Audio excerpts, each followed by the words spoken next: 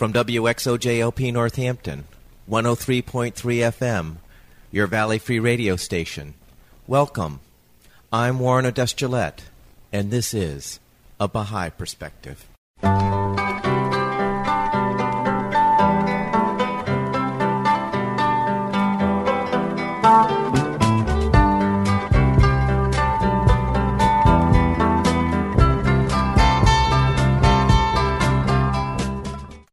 Welcome to A Baha'i Perspective. I recorded an interview with Arline Bogie August 12, 2013. Arline grew up during the Depression as a devout Catholic. A tragedy struck Arline after starting a family that put her spiritual search into high gear. Soon after, she became a Baha'i and became an international traveler. I started the interview by asking Arline where she grew up and what was it like growing up there. I grew up in Salem, Massachusetts. I enjoyed it. I enjoyed Salem very much. It's kind of a small place, and everybody gets to know everybody else. And when you walk downtown, you can say hi, and you get familiar with the stores and things. It was a happy childhood. I grew up as a Catholic. I was pretty religious when I was a little girl. I used to get up early and go to church in the morning and be happy I was so happy with my first communion. And it was around, it was the time of the recession depression, yeah. And so my wish was, when I had First Communion, was to wish that my father could have business. Because he'd come home and say, no business today, no business today. So that was my wish. And we grew up, we went to church, and I went to Catholic school, and then came time to go to a high school, and I said to my dad, Dad, I can't live this double life of a Catholic school, and I want to stay in Catholic school and become a nun, or I want to leave it and go to a public school and just learn to become a secretary or something. And he said, I'd rather you go to public school. So I did. It was a long time. I got married and I had children, and it was I was around 44 when I heard about the faith. All right, before we get there, Arline, let's backtrack a little bit. What was your father's business? He was repairing shoes. Yeah, it was a business that he started, and he had been in that business a long time, and that's how he supported us. We had a home, and I had a brother and a sister. We were never hungry or anything like that, but we were very careful about how we spent money. My mother used to make all our clothes, and my sister and I, of course, were the best-dressed girls in town because she was such a good seamstress. And why is it that you felt that you couldn't go to Catholic school and still be a layperson? Why did you feel like if you went to Catholic high school? I was drawn to the kind of life that the nuns were living. They seemed happy, and everything was planned. I'm a Virgo, so everything has to be in its place for me. And it just seemed it would be a good life for me. I believed in God, and I just thought it would be a good life that I could serve God that way. So was the choice up to you, or was your choice up to your father on which way you went? I left it up to my father. Now, why did you do that? He was my father, and I felt that he knew me better than I knew myself, and he knew what would be best for me. And did you ever think that maybe the other decision might have been best for you at any time, or did you always felt, well, this is it? Yeah, that's right. Yeah, okay. I just went in that direction. I never felt sorry that I didn't go become a nun or anything like that, no. Were you a practicing Catholic all your young adult life? I was a practicing Catholic until I got married. I got married when I was just 20. We were married and we really didn't go to church anymore. It wasn't important to us. And I was backing off from that kind of life and going into another one. We had 2 babies, and then I got to a place where I was looking for something, I was searching for something, but I didn't know what it was. Even when I was a little girl, I always wanted the world to be at peace and people would be healthy. This is what I wanted the whole world to be, even though I didn't know what the world was. I didn't even know if there was a God or not. I started looking into numerology, astrology. I was searching, but I wasn't looking in the place where I should have been looking until a tragedy happened in my life. Okay, before you get into the tragedy, I just was curious. You were a practicing Catholic up to the point that you got married, and then you drifted away from the church. Was it just because you were busy, or was it something else was it a sudden change from before you got married to after you got married, or was it a gradual change as you were getting older and going through marriage and building a family, etc.? We had to move. We moved to New Hampshire, away from my family, and Henry away from his family. We didn't have a car at the beginning, and we just didn't go to church over there. And I didn't miss it or anything. Actually, in my late teens, I would go just because it was the thing to do, But what's interesting is that you were nearly ready to devote your life to it as a teenager, but then I guess you found that you drifted away from it. That's right. I did. We were married about 13 years or something, and my husband decided to go away. He just left. So I was raising the children by myself. The children were heartbroken over that. And my oldest especially, he was heartbroken over that. They couldn't understand, and I couldn't either. It's just that Henry just decided that he didn't want to bother with children anymore. Mark was just going into high school, and David was probably in the 7th grade. We had a home and everything that we had to give up because he couldn't keep a job, and so he found one for the Smithsonian Institute to go to the island of Curacao. So we gave up everything and went to the Curacao for a year, and then when we came back to the United States, we settled in Florida, and that's when he decided he didn't want to be married anymore. So he left and went to, we got a divorce, he went to India.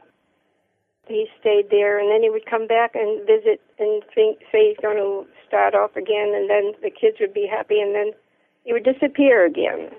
And this happened 3 times, and Mark just died, you might say, of a broken heart. He took his own life, the oldest. Your oldest boy.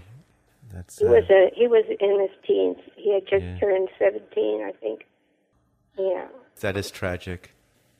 And when that happened to Mark, then I went into a deep depression, and I knew I had to stay alive because I had David, but I couldn't move. And my brother visited me, and he gave me a book, and he said, read this book, and it might help you. So after a while, I picked up the book, and it said in the book to read it 3 times. So I read it the first time and the second time, and I was in the middle of the 3rd time when I decided, well, maybe there is a God after all. I prayed. If there is a God, I said, please show me the way. What was the book?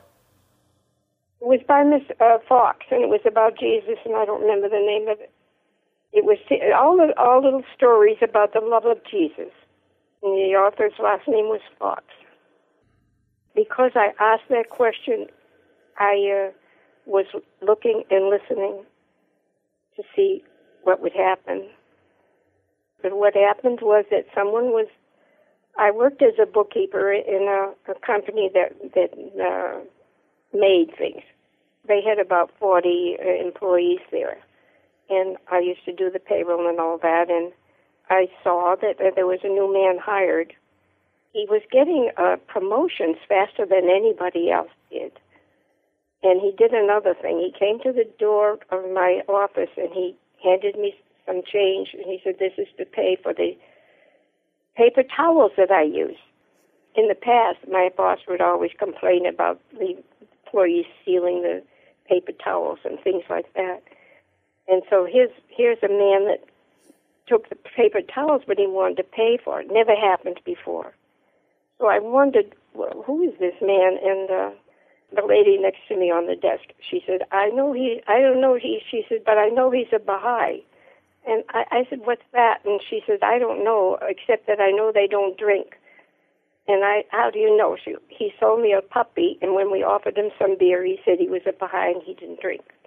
That's all she knew. So when he came next time to pay for something, I asked him what a Baha'i was. So he told me that was a new religion, and he started talking about the principles, and started with equality of men and women. He came to the one that said independent investigation of truth, and that hit me there. So I said, maybe this is what God is guiding me. I don't know.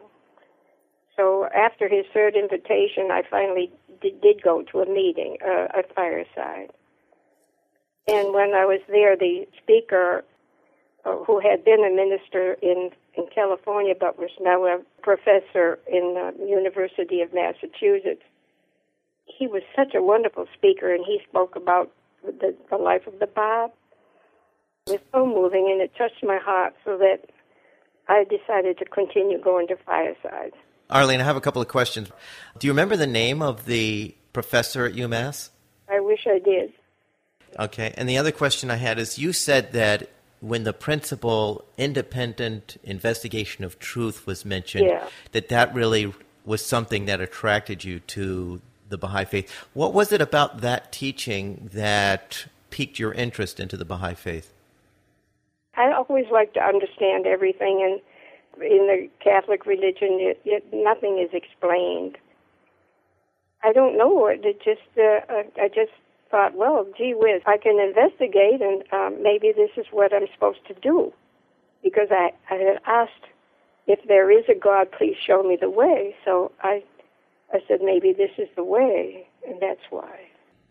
And the other question I have is that you mentioned a person by the name of the Bab, and could you explain to folks who that is?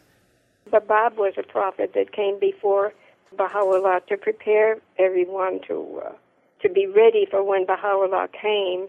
And I say it's like when for Jesus, because usually it's Christians that I talk to, and that Jesus had John the Baptist, who prepared everyone for the coming of Jesus, and that this always happens. There's always someone that will prepare the people for when the new manifestation comes.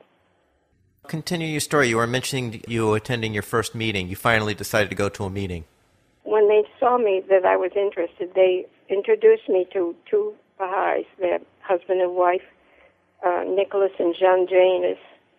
One was from Russia and the other one from France, but somehow they met and ended up in Ipswich, Massachusetts. They knew so much. Jean is legally blind and Nicholas is disabled. I mean, he walked with a cane. They told me that I should go visit them, because I could learn a lot, because I wanted to learn everything, because I was investigating. And so she said that they're going to teach me how to understand the words of Baha'u'llah, and then the words of Abdu'l-Baha, and then the words of Shoghi Effendi. The first one would be Baha'u'llah. So who are the other folks that you mentioned? Well, Baha'u'llah is our prophet, and Abdu'l-Baha is the son of Baha'u'llah, and he carried on the mission after Baha'u'llah died. And then Shoghi Effendi is the grandson of Abdu'l-Baha to continue being our guardian after Abdu'l-Baha died. So these people wanted you to learn from the writings of these people? Yes. They're all different ways of writing. All these had to be translated, except Shoghi Effendi, who went to Oxford in England. And so the first book was The Seven Valleys, and it was a beautiful book, and Jun had been holding deepenings along Seven Valleys for some years, and she had all kinds of notes and things to help me. And we went through that, and it was so beautiful that actually I have been teaching the Seven Valleys ever since, for the last 35 years, to anyone who, Baha'i or not Baha'i, who wants to learn about the progress of their soul. And it's helped up a lot of people. And the second one was the Divine Civilization by Abdu'l-Baha. I learned how he spoke. And the third one was the world order of Baha'u'llah, and how Sharif Effendi spoke. So you took these informal courses on these works by these central figures of the Baha'i faith? Yes, I was just beginning when I just felt that I should become a Baha'i. She told me that some Baha'is become Baha'is quickly because the feeling is in the heart. So they become a Baha'i, and the feeling goes from the heart to the head. And others become Baha'is where it takes longer. They go from the head to the heart. And I was the one that I just knew that this was what God wanted me to do. And so I became a Baha'i. They brought me to Greenacre, the summer school there. Not far, that's in Maine. It's not far from Massachusetts. We spent a week there together. And it was just, everything was just beautiful all the time. But before I made that decision, I was looking for a sign. I wanted a sign. I was working, as a bookkeeper, and the sign would be that when I would go out for my lunch, that man, I think his name was John, the employee who told me about the faith, would be out there. Now, that was not the time that he would normally be out there, because his lunch hour was before mine. If he's out there, I'll know this is what I should do. So when I went out there he was. So I asked him, how come you're out here? And he said, it's because I'm late because some of my friends wanted me to cash their checks for them, and so it took a little longer when I went to the bank today. So that was it for you? That was it. So did your life turn around after you became a Baha'i? Oh, yes, it turned around. Oh, yes. We formed a local spiritual assembly in Salem, and then I met Harold through our business people. He and I fell in love, and one day he said he wanted to find peace, and I said, I'll bring you to where you can find peace, and I brought him to Nicholas and Jean, and he learned about the faith there, because I was still new at it, and I didn't know much. I would always refer to Nicholas and John. It was shortly after that he became a Baha'i. And we got married. We lived in Wenham. And when we were in Wenham, my son became a Baha'i. And he was a student at the University of Massachusetts. And there was a lot of Baha'is there. And they used to have a lot of fun. And they all came over one time for a couple of days. They slept on the floor of our house and served them stew and spaghetti and stuff. And that was really fun for everybody. And then I got sick. I got very sick, and I was laying in bed for a couple of days, and I picked up the book called The Wills of God. It's not a book. It's a lot of quotations by Baha'u'llah, put in a lovely way to explain the faith, and to explain how the spiritual part of faith. And I read that book while I was sick, and then as I'm getting better, I'm getting this strong feeling about pioneering. What is that, Arline?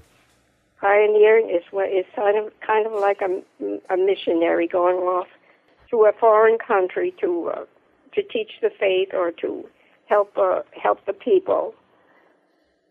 And that feeling was so strong that I had to get up and move around. And I talked to Harold about it, and I said, "What do you think about that?" So we wrote to the National Spiritual Assembly and told them and asked them about it, and they wrote back and they suggested yes, they would. It would be wonderful if we went pioneering, and there was a course that they were giving, and there was also a course at Greenacre, happened to be a week course on pioneering. So we went there to the Greenacre, and we went up to the course in Wilmette. That's the place where the temple is.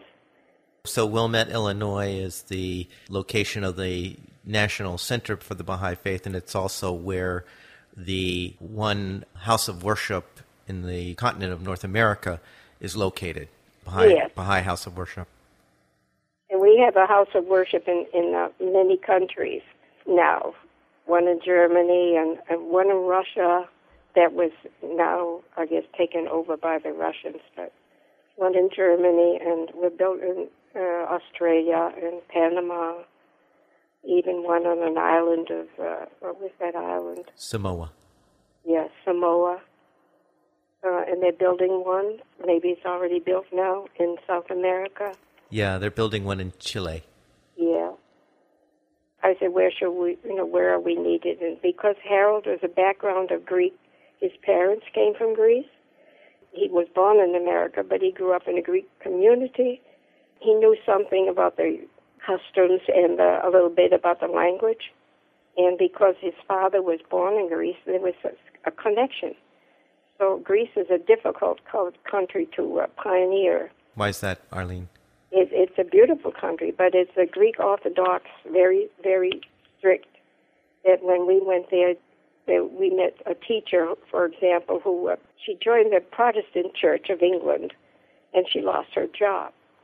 Everything is run by the government there, the hospitals and the schools, and you don't just talk about the faith. In fact, when we went there, the junta had just lost its place there, and they still wouldn't allow meetings of too many people at one time or one place.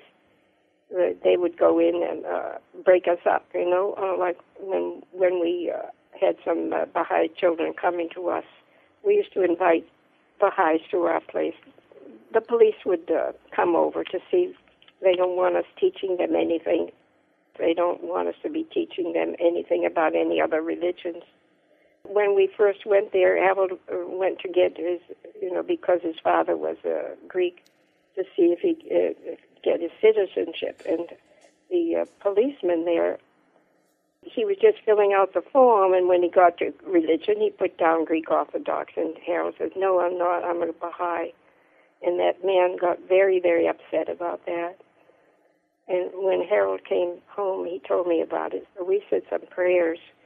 And when Harold went back 2 days later, the man he was no longer upset. And so Harold did get his citizenship. Because we were married in America in a Baha'i wedding, it was not recognized in Greece. The Universal House of Justice asked us if we could do something about that. So the Universal House of Justice is the international governing body of the Baha'is. Yes, we have the Universal House of Justice, the governing body for the whole world. Each country has a national spiritual assembly. That would be 9 members that are voted in. Then in each country, before you can have a national spiritual assembly, you need to have a certain amount of local spiritual assemblies, which is where you vote for 9 members within the borders of the town. That was the reason we went to Greece, is because they had 3 local spiritual assemblies, but they needed 6 to be able to have a national spiritual assembly. So when we went there were a few in Thessaloniki, that's a town in Greece, and a few on the island of Crete, and there were none in the city of Patras. So we decided to move to Patras and build a local spiritual assembly. So how long were you in Greece? 13 years. We had to come home. We wanted to stay there longer, but there was sickness in Harold's family, and they needed him. So we moved back to America, but we did return twice. We went to help them in Volos. That was for 6 months, and the second time we were in the island of Rhodes for 1 year. And during that time when you were in Greece, it was always difficult to be open about the Baha'i faith because of the strong influence of the Greek Orthodox Church? That's right. I don't know how it is now, but they were very careful. And if a Greek became a Baha'i, it was never in writing. We could not have his name anywhere because he might be hurt or or something like that, but happened to lose his job or something like that. The pioneers there, a lot of them from Persia and Germany, and one or two from America that would come and go. So we built the local spiritual assembly of Patras with pioneers. And what year was this, Arline? We went there in 1974. And it was the same also when you went back to visit for 6 months? No, then they were allowed to, things had loosened up a lot. They were allowed to write down their names. And what year was that? When we went back the second time, it was in 1995. In 1974 to 83, there was a lot of danger, but they grew up a little bit over there in Greece. But while we were there, Harold became a volunteer at the hospital, and I started the International English-Speaking Club, because there are some Greek ladies that like to speak English, and they wanted to learn more English. I was giving lessons to children to learn English, and so I was learning some Greek, of course, but Harold knew more than I did. I mean, he grew up with it, but that's a tough language to learn. In my club, we got together, and I learned a lot about the customs in Greece. Like when I had come together, I thought everybody would bring something, so a cake or something like that. And I learned that you don't do that in Greece. You don't do that in Greece. When you invite somebody over, you serve and nobody else does. Okay, that's one thing I learned. And I learned how to do the hand movements from the ladies. I asked, let's do something for our community, and I said, what shall we do? We had consultation. And the way the Greek ladies consult is really fun. They don't take turns or anything. They just go on like some kind of, I don't know how they handle it, but all these voices are going on at the same time, and they come up with a decision. So tell me about the hands, Arline.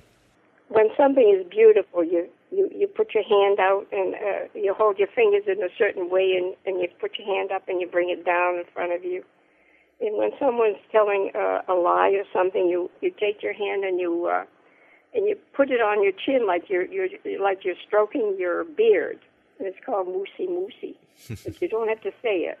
When they say, how are things going, you take your hand and you make it go round and round, which means, the same old thing, like that. It's okay, three hands in rounds.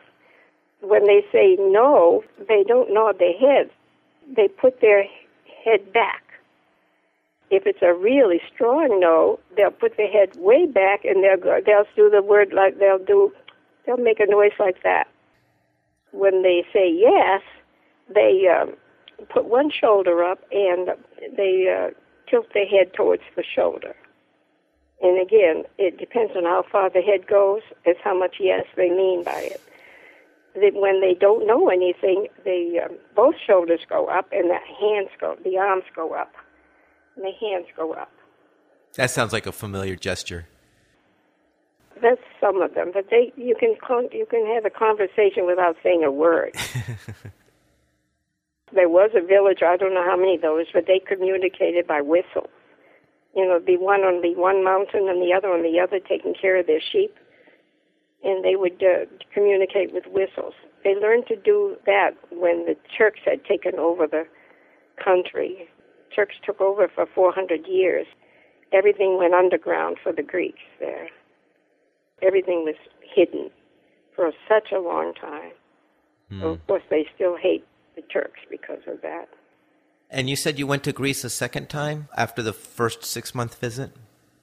Yes, we went to Volos because we went to Volos for the 6 months because they needed someone there to perform the assembly. They had lost someone.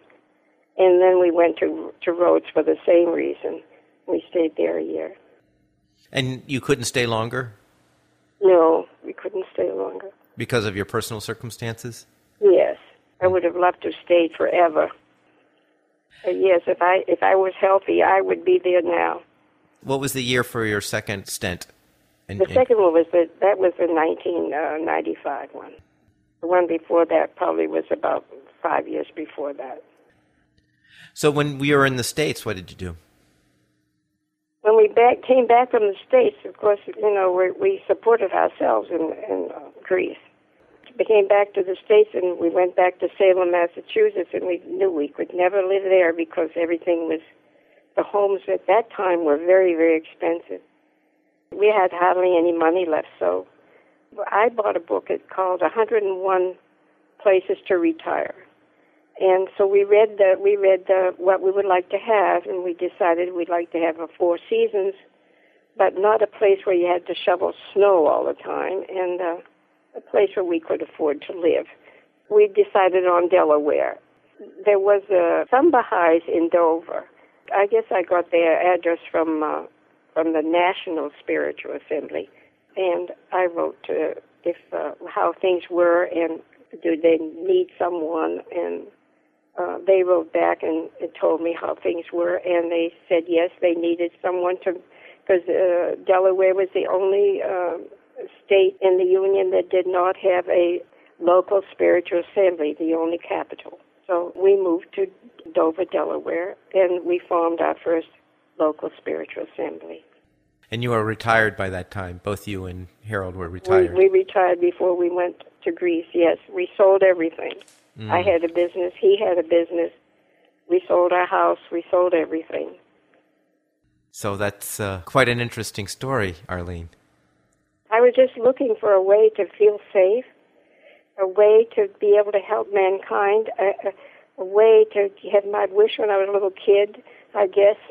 And when I found the Baha'i faith, everything seemed to fall into place, and I got to know who I was and what my life was all about, and I knew where I was going, and I feel so secure and so well guided and protected, and it's my greatest pleasure to talk about the faith and to give a deepening. And what is a deepening, Arline? A deepening is when someone wants to learn more than just the surface information, because there's so much to learn in the Baha'i faith, and Baha'u'llah has given us the information. The books are open. He said that all the information is there for us, and we all have the capacity to learn it and to feel it, and that the more you dive into his writings and the explanations that come from Abdu'l-Baha and Shoghi Effendi, the more peaceful you become and more content and more secure you become, and the more happy you are. So when you have a deepening, that you might take a book or you might take just a sentence. We have a book that's called The Hidden Words that Baha'u'llah revealed. It gives the truth about religion, not only Baha'i religion, but all religions. It tells you how to live and how much you're loved and how important you are. So do you have a favorite quote from The Hidden Words you'd like to share? Well, it's the first one that he tells us to do. In this, O Son of Spirit, my first counsel is this: possess a pure, kindly, and radiant heart, that thine may be a sovereignty, ancient, imperishable, and everlasting. And what does that mean to you, Arline? That means that it's teaching me how to live. And it says have a pure, kindly, and radiant heart. All I have to do is have a pure, kindly, and radiant heart. I studied radiant because I know what pure means and kindly means. I always try to be kind, and I always try to think the best of everything. But radiant, I wondered where that came from and how I could do that. And then I discovered that it comes from God. It comes from the heart. And the radiance comes from God. You just allow it to happen, and it happens. Well, Arline, thank you so much for sharing your story with us. Everything all right? It was perfect. Oh, okay. I hope you enjoyed that interview with Arline Bogie, who grew up during the Depression as a devout Catholic, but tragedy ultimately brought her to the Baha'i faith, which turned her into an international traveler. You can find this interview and other interviews at www.abahaiperspective.com. You can also subscribe to the podcast on iTunes by searching for A Baha'i Perspective. For information specifically on the Baha'i Faith, you can go to the website www.baha'i.org, or you can call the toll-free number 1-800-22-UNITE. I hope you'll join me next time on A Baha'i Perspective.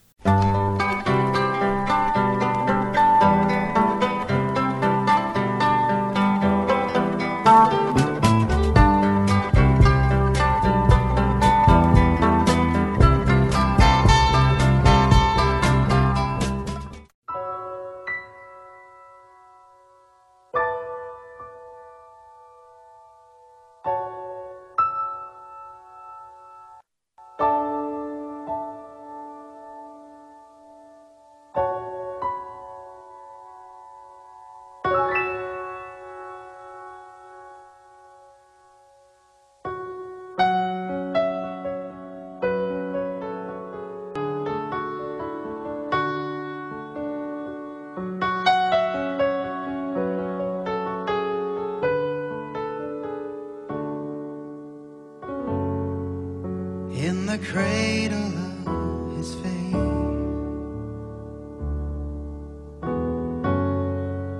where the rivers turn to red, the sunlight softens the dark, and the shadows in their lives drift apart. She stands before her fate, and the heavens open the gates. From the darkness they are called. 10 brave women to face the end. And praise for their faith, and she knows their inner souls filled with grace. One final chance to deny. She lifts her eyes, no is her reply. Mona, angel, resolute and strong, your smile drifts across the ages and whispers your song. Mona, the comfort they feel from your eyes, in the silence that echoes before Mona. In the silence that echoes before Mona dies.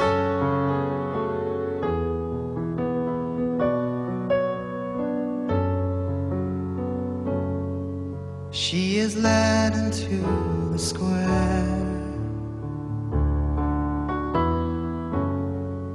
and all the angels have gathered there.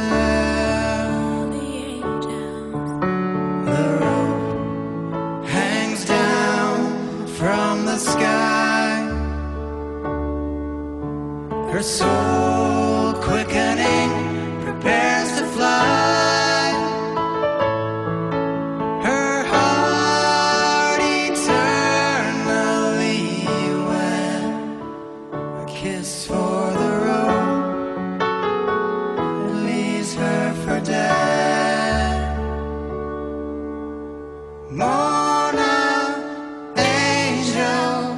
Resolute and strong, your smile drifts across the ages and whispers your song. Mona, the comfort they feel from your eyes, in the silence that echoes before Mona dies, in the silence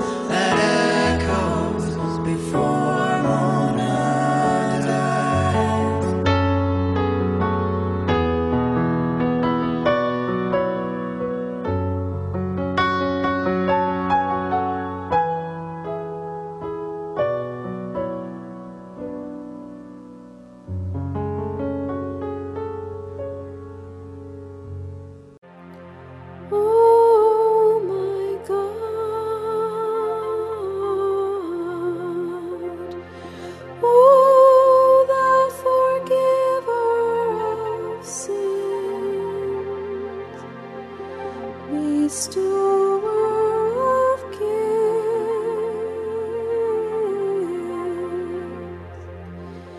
dispeller of affliction. Verily I beseech thee to forgive the sins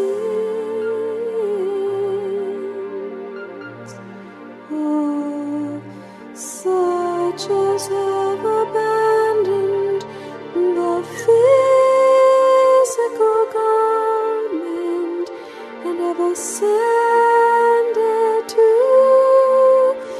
the spiritual world. O my Lord, purify them from trespasses, dispel their sorrows, and change their darkness into light.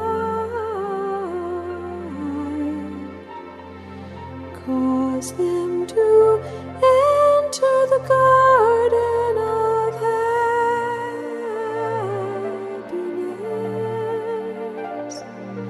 Cleanse them with the most pure water, and grant them to behold thy splendors on the loftiest mount.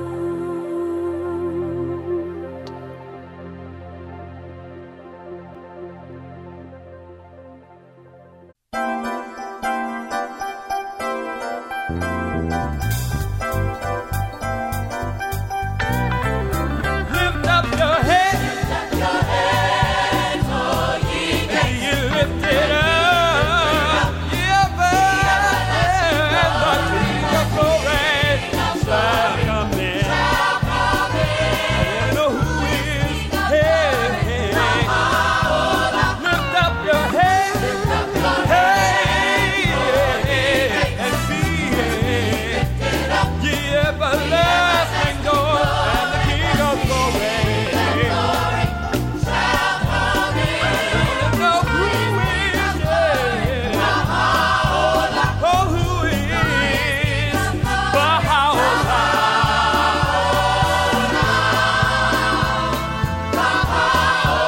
Oh, who is head.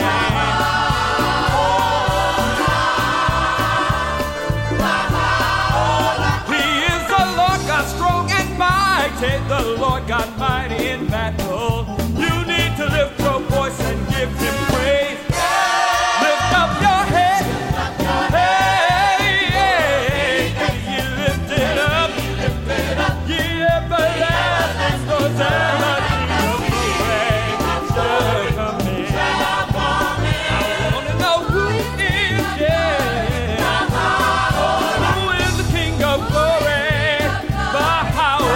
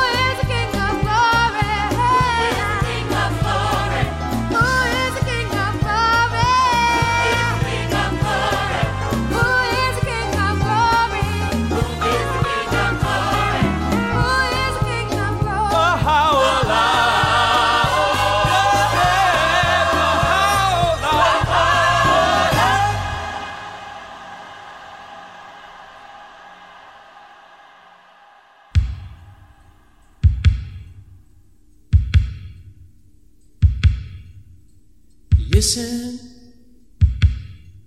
can you hear the sound of hearts beating all the world around? Down in the valley, out on the plain, everywhere around the world, a heartbeat sounds the same. Black or white, red or tan, it's the heart of the family of man. Whoa, it's beating away. Whoa, it's beating away. Whoa, it's beating away.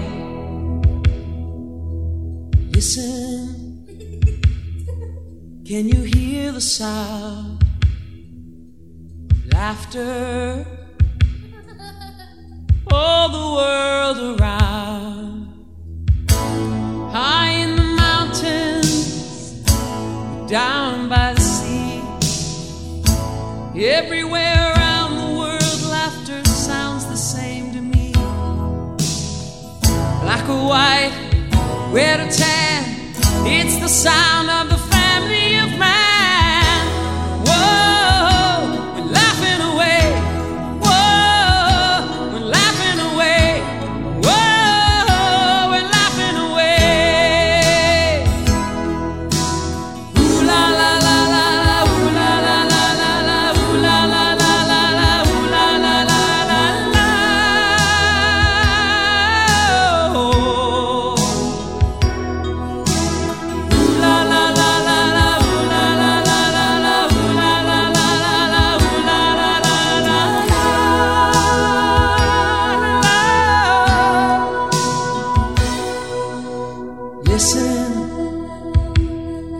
Can you hear the sound of singing all the world around? Walking through the jungle or on a busy city street, everywhere around the world singing always sounds so sweet. Black or white, red or tan, it's the sound of the family of man. Whoa, we're singing away. Whoa, we're singing away. Whoa, we're singing away. Whoa, we're singing away. Whoa, we're singing away. Whoa, we're singing away. Whoa, we're singing away. Whoa, we're singing away. Whoa, we're singing away. Whoa, we're singing away. Whoa, we're singing away. Whoa, we're singing away. Whoa, we're singing away. Whoa, we're singing away. Whoa, we're singing away.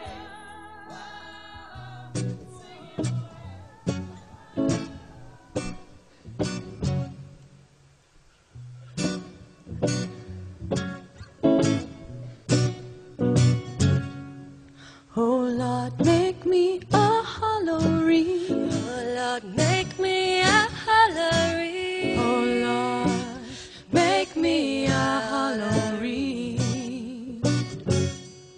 Oh Lord, make me a hollow reed. Oh Lord, make me a hollow reed. Oh Lord, make me a hollow reed, from which the pit of sound hath been blown, from which the pit of sound has been blown, that I may become a clear channel, for that I may become a clear channel, through which thy love may flow.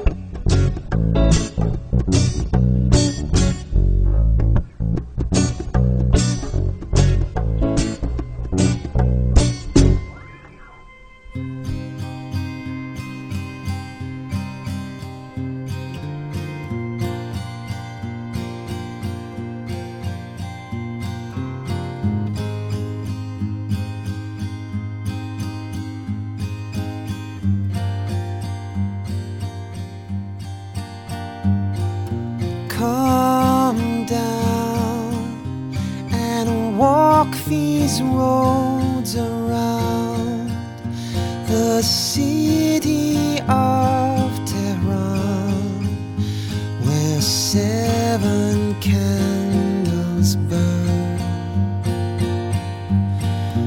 Follow me, all you who claim to be possessed of charity, down to the crimson sea. 100,000 veils have covered the sun, and darkest clouds have blocked and blackened the blue sky. Did you hear the fate of those who educate, who even in the grave find no respite from hate?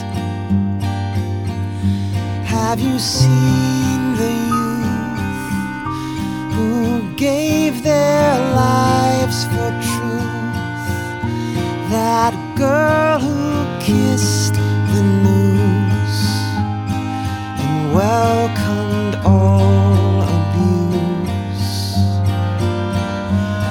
100,000 suns have fallen to earth,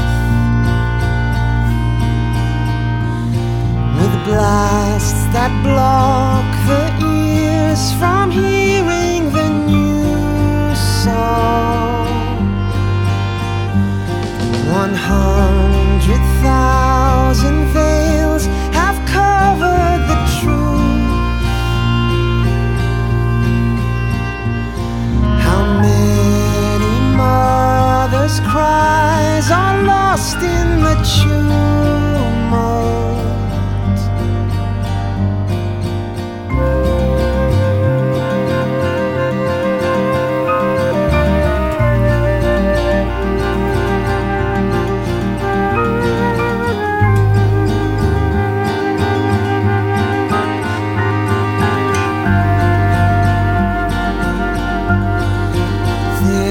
No war to fight, you have no sacred right, no holy book to cite, to make these wrongs seem right. Does it so offend to want this world to mend, to walk in hope to the end, and see each man a friend? Come down and walk these roads around the cities of Iran, which boast so much to man.